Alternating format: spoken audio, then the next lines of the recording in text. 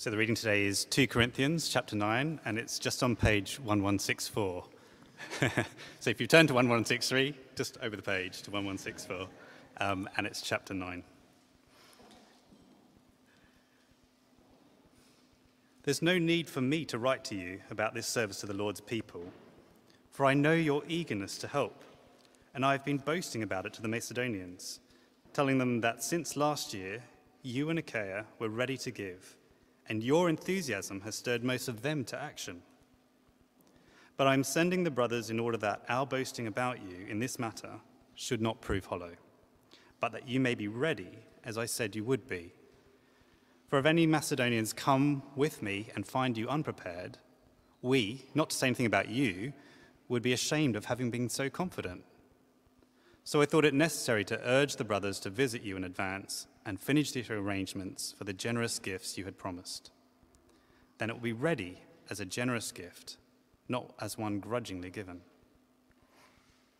Remember this: whoever sows sparingly will also reap sparingly.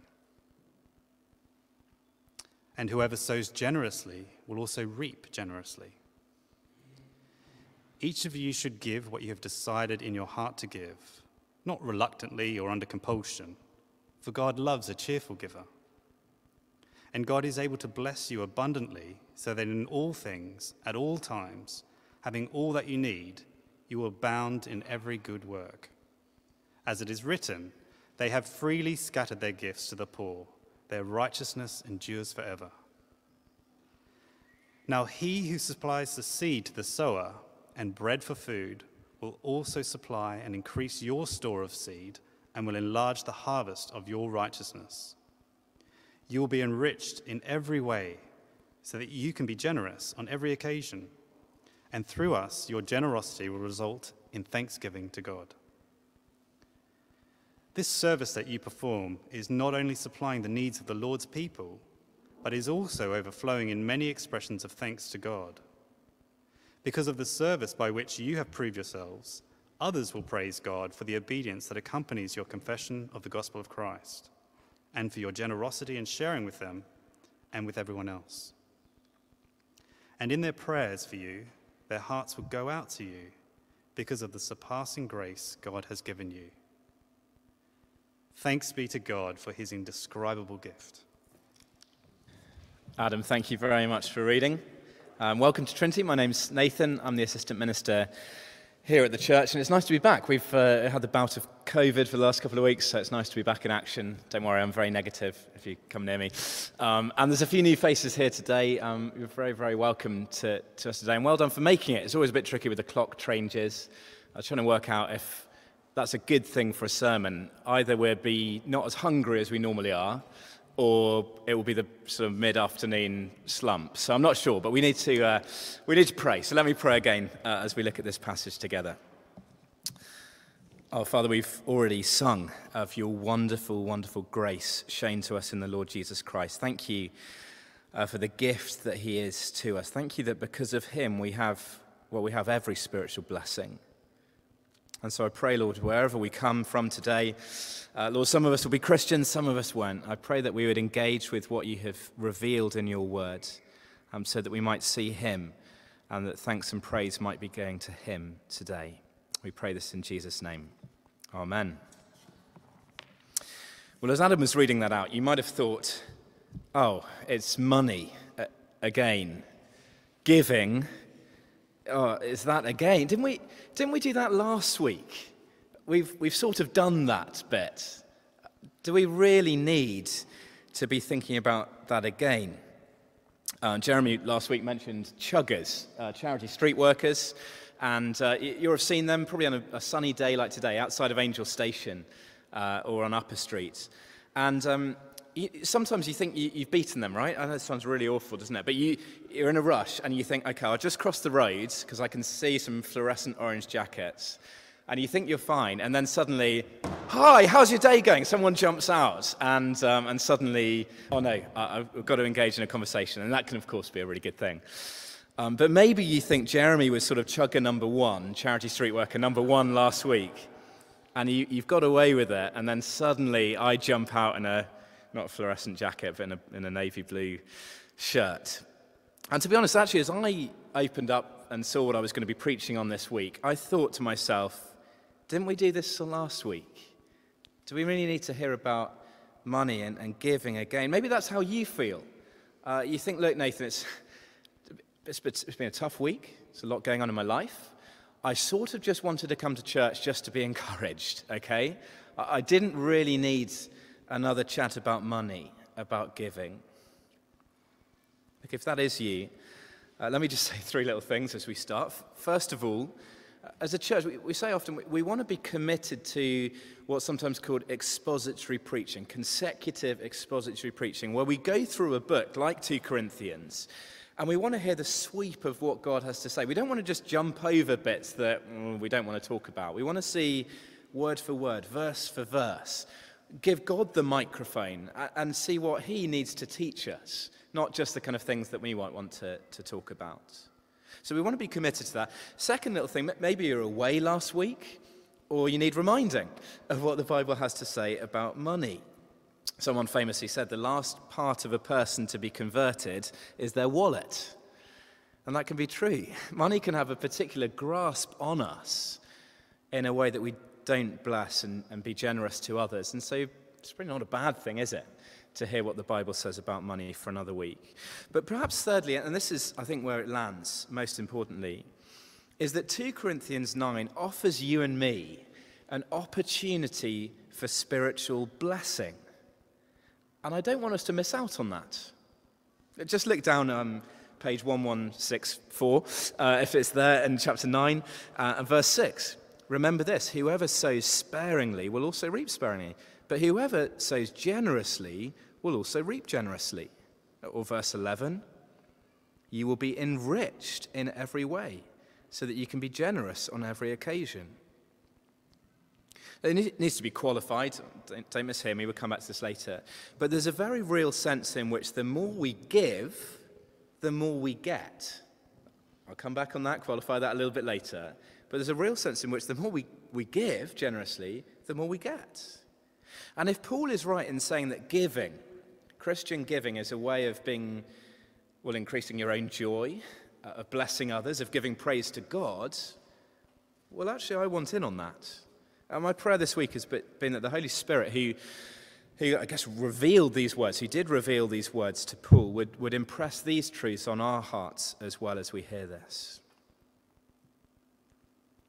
Well, the focus of these two chapters, then, chapters 8 and 9 of 2 Corinthians, is a collection, a financial collection for starving Christians in Judea, Jerusalem. And so Paul, this apostle Paul, he's asking the Corinthians to give likely a substantial amount of money to a whole group of people that they've never even met before. They don't know what they look like. Why on earth would they give to people like that? What would motivate them? Well, do just turn back to 1163 and look at verse 9 of chapter 8. And this really is the key verse for the whole section, where Paul says, you know the grace of our Lord Jesus Christ, that though he was rich, yet for your sake he became poor, so that you, through his poverty, might become rich. What is the key ingredient or the key motivation in giving? It's a 5-letter word beginning with G. Anyone want to shout it out? Grace. John, I knew I could count on you. Fantastic. Grace. And this grace has spurred the Macedonians, you can see there in the north, it spurred them on to giving beyond their means, giving generously. And so Paul is wanting the Corinthians down in the south to also excel in the grace of giving. And there's been positive signs that they're keen to be generous. But Paul starts chapter 9 by saying, yeah, but I want you to be ready. I don't want you just to make promises, but I want you to give, to be true to your word on that. Verse 1, if you look at chapter 9, this made me laugh. Paul says, there's no need for me to write to you about this service to the Lord's people. Yet I'm going to write a whole chapter to you anyway, just in case. It's like when Charlotte says to me, Nathan, I probably don't need to remind you, but do you remember you'd say you'd top up petrol on the way home? And I think, you definitely didn't need to remind me of that, but I will remember to do that. Now, it feels a little bit like that. But Paul, he doesn't need to remind them because they've already expressed a keenness to give. They've said they want to give towards the Christians who are needy and starving in Jerusalem. But the point is here that good intentions, promises, sharing the giving page on social media are not enough. He wants them to follow through and to actually give. Why? Well, because it will spare shame, both his and theirs. Look at verse 4. He says, "For if the Macedonians, who have already given, come with me and find you unprepared, we, not to say anything about you, would be ashamed to have been so confident." Can you imagine the potential humiliation of these poorer Christians in Macedonia, this ragged bunch, this delegation turning up in Corinth, to find the wealthy Corinthians unprepared, sort of, scrabbling around. Does anyone have any coin? Oh, sorry, I've just got American Express. Has anyone got anything? And they would probably give pretty grudgingly if that was the case. No, he wants them to be ready, to be true to their promise and to give. But actually, it's about more than money in Paul's mind. It's about the heart. Because a failure to give and to keep their word would beg the question, have the Corinthians really grasped the grace of the Lord Jesus Christ that he's been so keen to explain to them? He loves the Corinthians, Paul does, and he deeply wants to know that they are changed people. And so motivated by the grace shown in the Lord Jesus Christ, he wants them to be ready and to keep their words. Listen, if you're here today visiting, or if you wouldn't call yourself a Christian, this is not for you, okay? This, not the whole sermon, but this particular bit is not for you. But for those of us who are committed here at Trinity, we call ourselves Christians. Do you remember Jeremy last week? He held up one of these, and there's some on the table at the back, a sort of giving leaflet about our situation here at Trinity and giving to the church and to the ministry here. I think there's a challenge that perhaps we took one of these away and it's sort of the bottom of the bag. Or we said, Thursday night with my spouse, I was going to chat through it, it was in the diary, and it just didn't quite happen. Or you were going to go into online banking and you lost your online banking details, and where have they gone? I'm not quite sure. Paul would say to us, I think, the challenge that here, actually, good intentions are not enough. In light of the grace, Paul would say, put into practice what you've decided to give. Put that into practice. And some of us, I guess, will need to hear that today.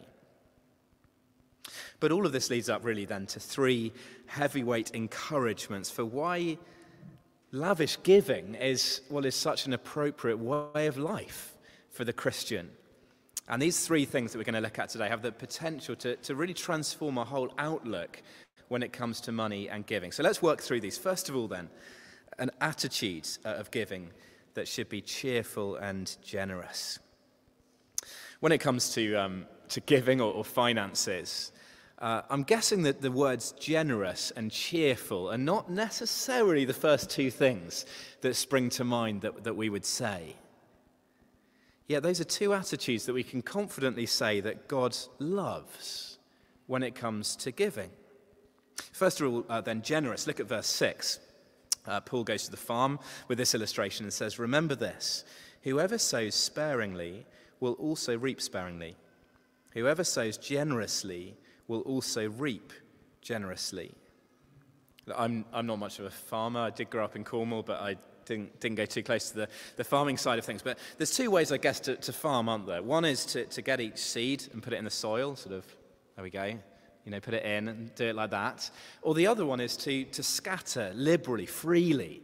And when it comes to harvest time, it's not rocket science, is it, to say which one would produce the bumper harvest. It's going to be the one where the seed has been sown lavishly, generously. And Paul says the person who gives in that way will reap blessing. We'll unpack that a little bit more in a moment. But it's worth noting that it's not so much us giving away, but rather it's investing. It's kind of kingdom economics, if you like. We're to give freely, generously, to the work of the gospel. I guess there'll be a few people here today who hear that and go, okay, Nathan, but what does that mean? What number? Is this kind of before tax or after tax? How does it work? What does generous mean? In a sense, those are the wrong questions to ask. In the Old Testament, you might know that it was sort of 10% tithe that was given. That was the sort of thing for God's people then. But in the New Testament, we're not given a number or a figure.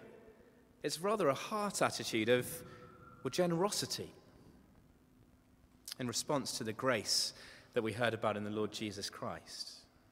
And generosity will look different for everyone here in your circumstances.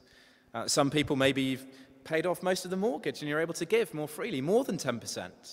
Others, the children might be at uni, and that's a stage where perhaps you can give a little bit more than you did before. I don't know. But we're to be generous in our giving, Paul says.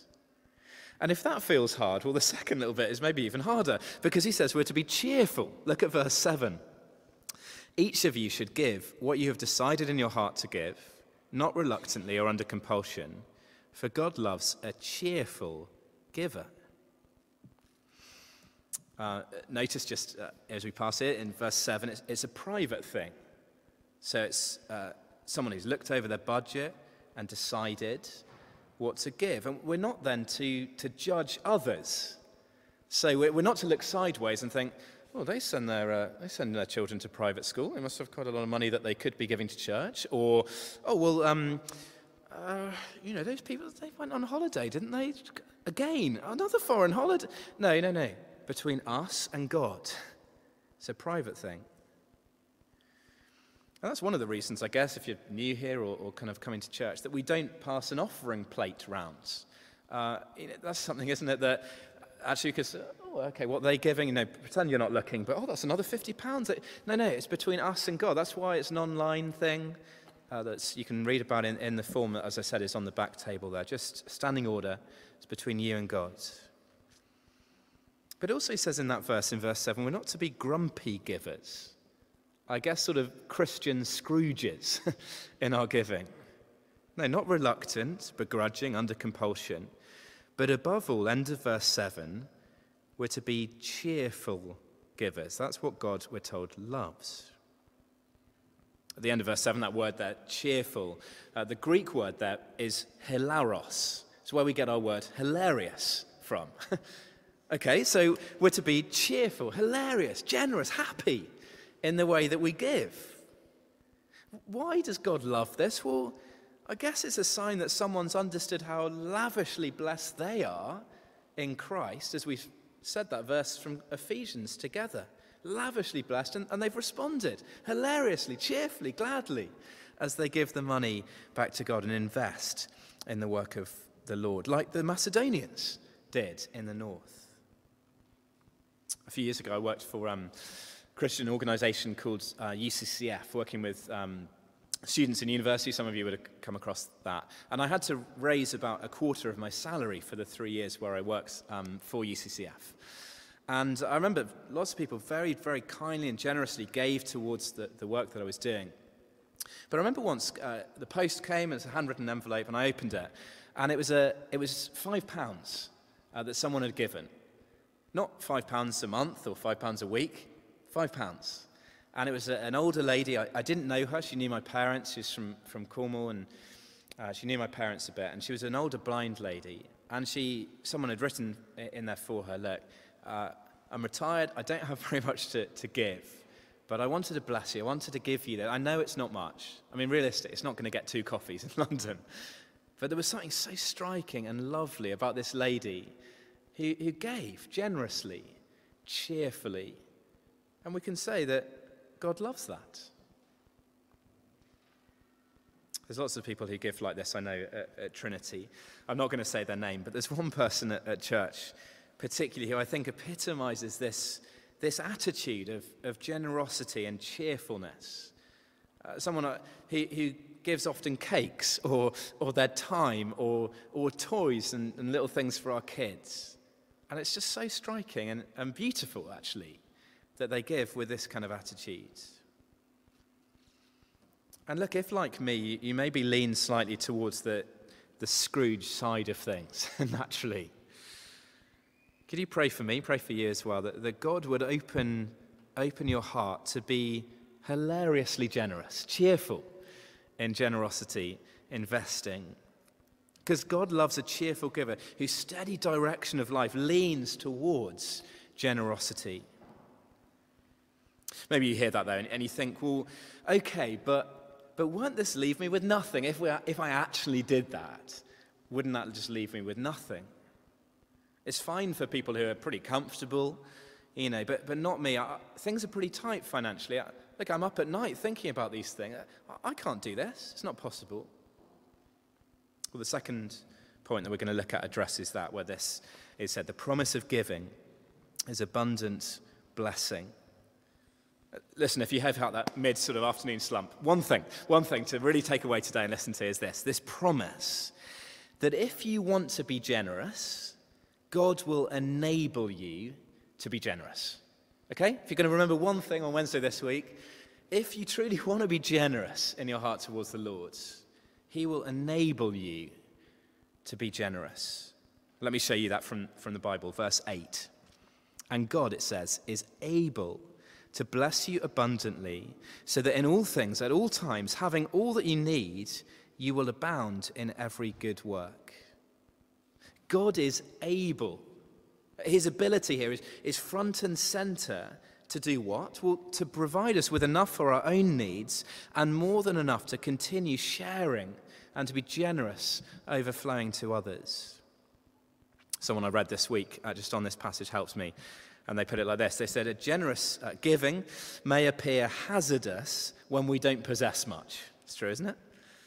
But it is not so when we recognize God's ability.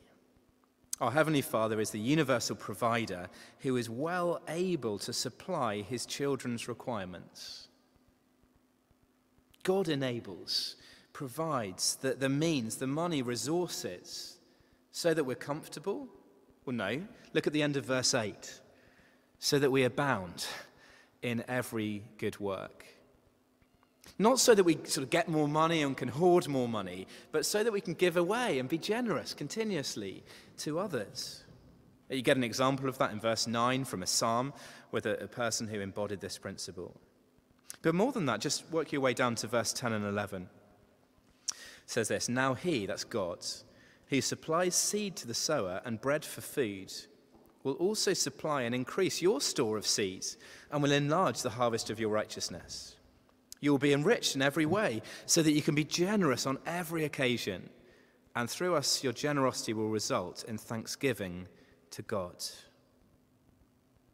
You might hear those verses, and if you've been around Christian circles a while, or think about it, smells a little bit of the prosperity gospel. I don't know if you've ever come across that. It's sort of sometimes called a health and wealth gospel. It's not a true gospel. It's a false gospel, false teaching that says, look, if you give money today, the preacher says, if you give today, God will make you rich. God will make you rich. And actually, I went to a church a few years ago in London, a church I wouldn't recommend going to. And actually, someone stood up just before the offering, and they said, look, there was a lady in this church who gave her last £10. That was all she had. She gave that, and now she drives around in a black Beamer or Mercedes or whatever it was. Implication, give me your last 10, not me, sorry. He didn't say that. Give the church here your last £10, and you will be rich. You might drive around in a black Beamer or Mercedes. In other words, God, I've done my bit. Now you need to make me rich. Now you need to give me a spouse. Now you need to do, you owe me. That is not what Paul is saying here. That is not what he's saying. Rather, he's saying that God's grace poured out on us helps us abound in every good work, so that we can be generous on every occasion, so that a harvest of righteousness can be produced. It's not that we're saved by giving, but rather it's a result of a changed life, changed by grace. So that promise again, if you want to be generous in your heart, God will enable, he'll provide enough for you to be generous. For some, that will be financial. Not always. But for some, you're investing in Christian things, and God will give you more money to continue investing and giving towards Christian things and charities and church. Others, it will be generosity with your time or generous with resources. Jeremy, who's, if you don't know, was leading the service earlier. We were chatting just in midweek. And he said it's tempting sometimes to occasionally daydream a little bit. And just imagine that we get an email and a church in the States has found Trinity's website. It's boosted up on the rankings. It's on the top of they found it on the website. And they've said, look, we want to give you £200,000 per year at Trinity. No questions asked. Just kind of come into your... I see the finance team, their eyes are lighting up as they hear this. But actually, it might not be a great thing for us if that was the case. Because we would miss out on grace being at work, a harvest of righteousness, of personal enrichment for us personally. So can I ask you today, do you believe the promise that God will supply all that you need? Not all that you want, it's a difference, but all that you need, clothes, rent, food, at all times, not sometimes, so that you can be generous to others. Could you try that promise out? Try it on for size. Financially, you think about giving to Trinity and the work of the gospel here. Or on Tuesday night, we talked about giving to Christians in Ukraine, didn't we? Out there who are needy, maybe a little bit like the Christians in Jerusalem. Or maybe it might be giving away possessions, generous in that way. I know Christians who have given away their cars to people or lent their cars because they needed them more than they did. And just have it. Or maybe it might be hospitality, being generous with meals and time. You think, I live in a small flat and it's quite expensive to have people round for dinner and those kind of things. Well, try it out. Be generous and God will enable you in that way. It would be great, wouldn't it, to see how he might provide. And actually, if we're honest, it's not really our money anyway, is it? It's not really our resources. They're God's. God has provided generously, and we should hold it with an open hand. I just want to say at this point, I recognize that many at Trinity already model this really wonderfully. As Jeremy said, we don't know what people give. That's very deliberate at Trinity. But I know that people model this brilliantly. People who perhaps have stuck around at Trinity who could easily afford a 4 or 5 bedroom house in the suburbs, but have decided to stay local, even if that means a smaller house or less rooms and that kind of thing. And that's a sacrifice, and that's a wonderful thing. Thank you. There's a real sense in which the more we give, Paul says, the more we get spiritually, blessing-wise. And then the third thing, the last thing that we see a little bit more briefly is this, that the goal of giving is thanksgiving to God. When I was a student, I was asked to play at a church, play trumpet at a church service in a little chapel in Hampstead. I turned out with a few friends and we were booked for it on a Sunday morning. And it had been announced that there was a rich older lady in the congregation, something like Mrs. Augustus Baldwin or something named something like that. And it was announced that she had given £2,000 to hire the musicians. There were a few of us. It wasn't that good. But a few of us musicians. And she, Mrs. Augustus Baldwin, had given money. And it was announced from the front, probably a trumpet fanfare, literally, that she had given the money for that. And she sort of stood up and everyone cheered. And I found it pretty awkward, and I think my friends who weren't Christians found it pretty cringe, that this was being announced so much. See, the goal of true Christian giving is never for the giver to be praised, but it's for God to be praised. There's many wonderful consequences of generosity that the poor Christians in Jerusalem are provided for. It's a sign that grace is at work in the Christians. But above all, Paul is at pains to hammer home, to sort of crescendo up in this argument, to say that the biggest motivation of all is that God is praised, that thanksgiving goes to him above all. You see that at the end of verse 11, that this results in thanksgiving to God. And then look at verse 12. This service that you perform is not only supplying the needs of the Lord's people, but is also overflowing in many expressions of thanks to God. Because of the service by which you have proved yourself others will praise God. That's what it's all about. So when we think about why it is that you and I are on earth, what is it our lives should be about? Well, it's so that Jesus might be praised, worshipped. That's what we're here for. And actually one of the beautiful effects of giving is that people will see Christian generosity and they can't help but praise God for it. Just imagine for a moment that you're one of those needy Christians. You haven't had food for a few days in Jerusalem, and you see Paul and the others arriving with a sack of cash on their back, and you say, wow, praise God that these Christians who don't even know us, they don't know what we look like, they don't know our names, yet God has stirred in these Gentile Christians their hearts so that they're generous to us. Thank you, Lord. Or Christians in Ukraine who receive, probably a bit more modern day, maybe a PayPal transfer from Christians across the world, giving towards them, and they think, oh, wow, God has stirred this generosity in brothers and sisters. Thank you, Lord. Or our mission partners here at Trinity who are serving in the work of the gospel all around the world. And as they get the money in the standing order from us as a church and we give towards them, they say, wow, I know there's some regulars who maybe we remembered at the church, but there's new people at Trinity and they're giving. Praise God, isn't that wonderful? There's a word here in this section just for the person who's maybe heard what Jeremy and I have said in the last few weeks, but thinks, okay, but I'd rather opt out of giving. It's not for me. I wonder if you ever thought about the fact that you're denying yourself the privilege of giving God glory. I'm saying this to Christians, people that belong to the church. I'm not speaking to you if you wouldn't call yourself a Christian. You're denying yourself the privilege of giving God glory if you think, not for me, I'll opt out till another time. But equally, there's a word here, I think, as well, to the proud person who's proud of their giving, and they think, I give a lot of money towards Trinity Church Islington, and I wouldn't mind if that got out, and a few people worked out quite how much it was that I was giving. Well, God has produced that giving in you, and actually all praise belongs to him, not us. So as we draw to a close, let's remember then to be a church, to be individuals as well, who have an attitude of cheerful, hilarious generosity. Wouldn't that be striking? Who remember that promise of abundant blessing. And who through all of this, the goal is that not we're praised, but that God is praised.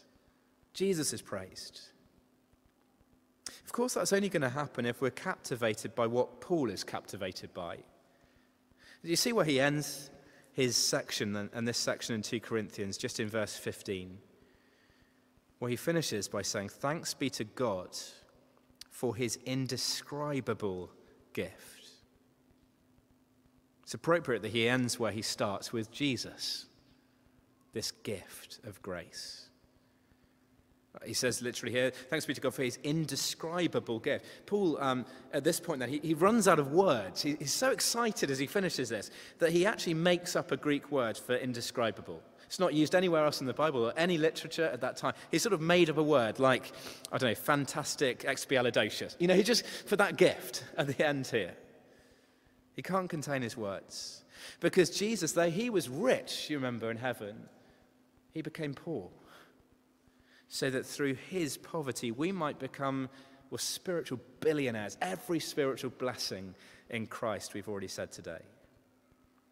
All giving stems from Jesus, who gave everything so that we might gain everything.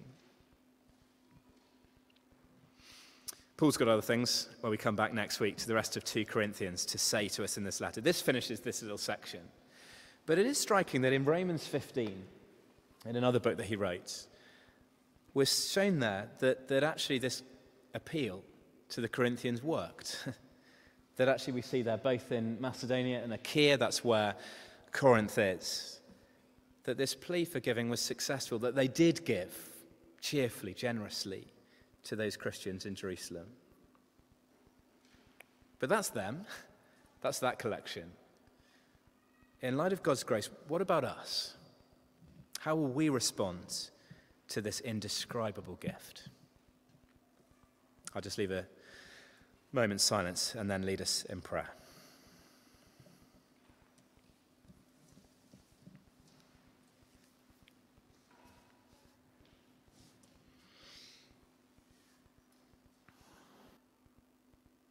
Lord, in a moment we're going to be taking the Lord's Supper.